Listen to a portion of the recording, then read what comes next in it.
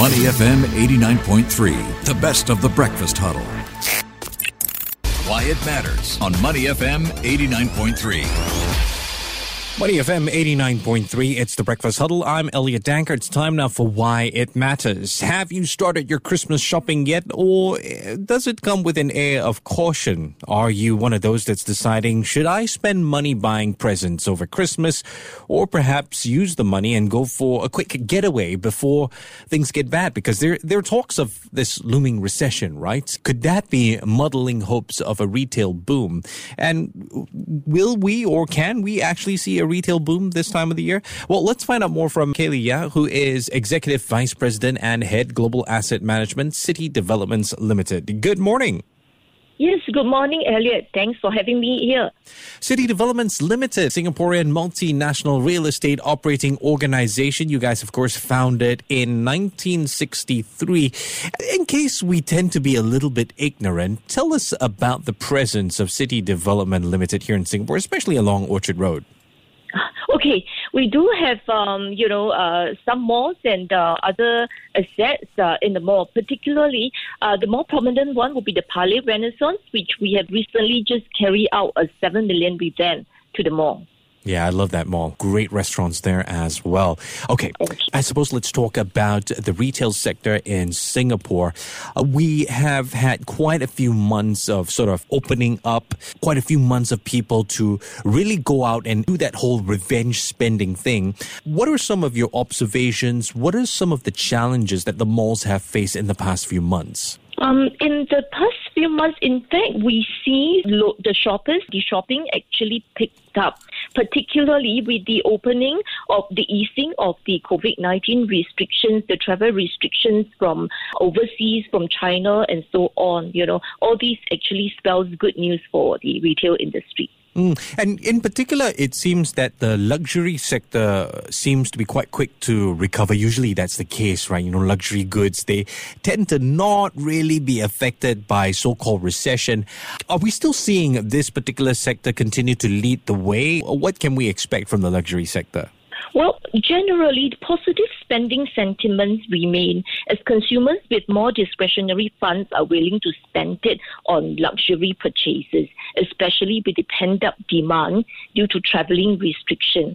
The luxury sector will continue to lead the way, I believe, with more aspirational millennials and Generation Z consumers entering the market during the pandemic.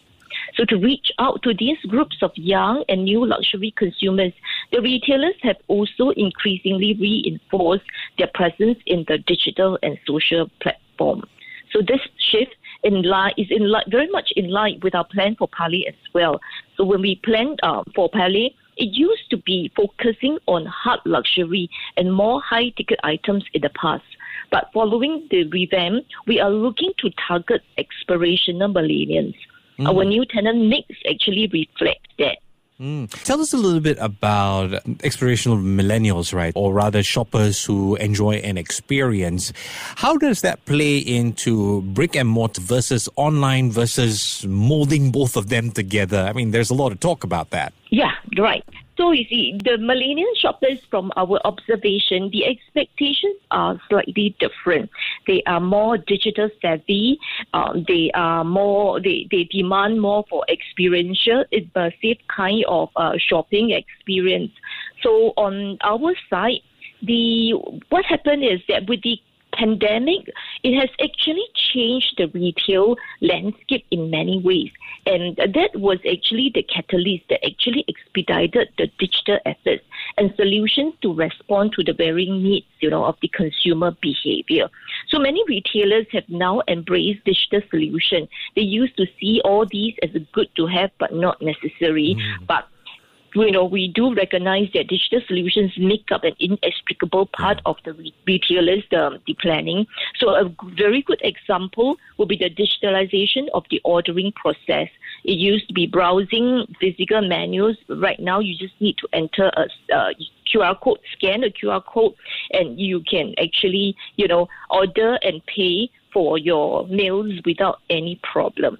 And on our side, also very cognizant of the competitive environment and the expectation of the young millennials, we also have accelerated the use of technology during the pandemic and adopted smart and sustainable solutions for our retail operation.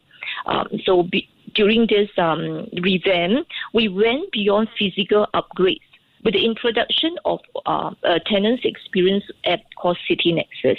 So this helps to streamline the tenant's work processes by making it more convenient and heighten the productivity.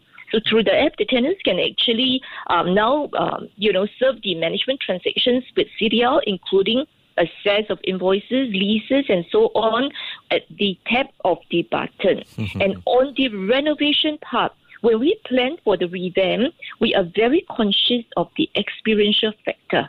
So we wanted to provide the shoppers with a unique, a multi-sensory experience that went beyond the traditional brick and mortar shopping experience like you have just mentioned. So on the mall interior, we have included many French-inspired design cues in the mall, like the artisanal marquetry and the handset mosaics. A breezy alfresco dining area was also added, which opens up onto the main Orchard Road to seamlessly blend the mall and the street together. There is also a beautiful infinity mirror wall in the basement, an eye-catching spot that's specifically designed for visitors to capture their picture-perfect moments at Palais. Yeah, that's true. I mean, going to a mall or a newly renovated mall can be just like tourism experience, and that's my personal opinion anyway. But looking at the holiday season that's upon us, right, it's a bit too late to be doing Christmas shopping, but are we seeing a spike in sales, especially with all this revenge spending mentality? Yes. I think, first of all, on the macro level, with the increase in the retail and the F&B sales index, coupled by the strong tourist numbers and receipts, we have observed an upward trend in mall traffic. So coming back to the CDL portfolio of malls, we have shopping malls like City Square Mall, which is our flagship mall located at the City Fringe. We have a Quayside Owl at the exclusive scenic Sentosa Cove, and also the newly revamped Palais. So this upward trend has been translated to increased sales and spending. In fact, the level is actually exceeding the pre-pandemic levels. Wow, that's impressive. Are we worried about the upcoming GST hike, though? I mean, are you guys bracing yourself for any potential setbacks there? Well, yes and no. I mean, with the impending GST hike and, the talk about inflation, it may cause a slowdown in spending at the start. But as consumers make more considered purchase decisions, especially for the big-ticket items, I believe that it will not have a major impact on the retail sector as demand for essentials will continue. Okay, so that's good news. What about the future of the Orchard Road belt? I mean, let's talk a little bit about how it's evolved over the years and where do you see it going? Right. So in recent years, plans have been announced on rejuvenating Orchard Road as a must-visit lifestyle destination that offers exceptional experiences beyond retail with new retail concepts, attractions, entertainment and events being introduced to the Tanglin, Somerset, Orchard and the Dhoby Ghaut sub-precincts.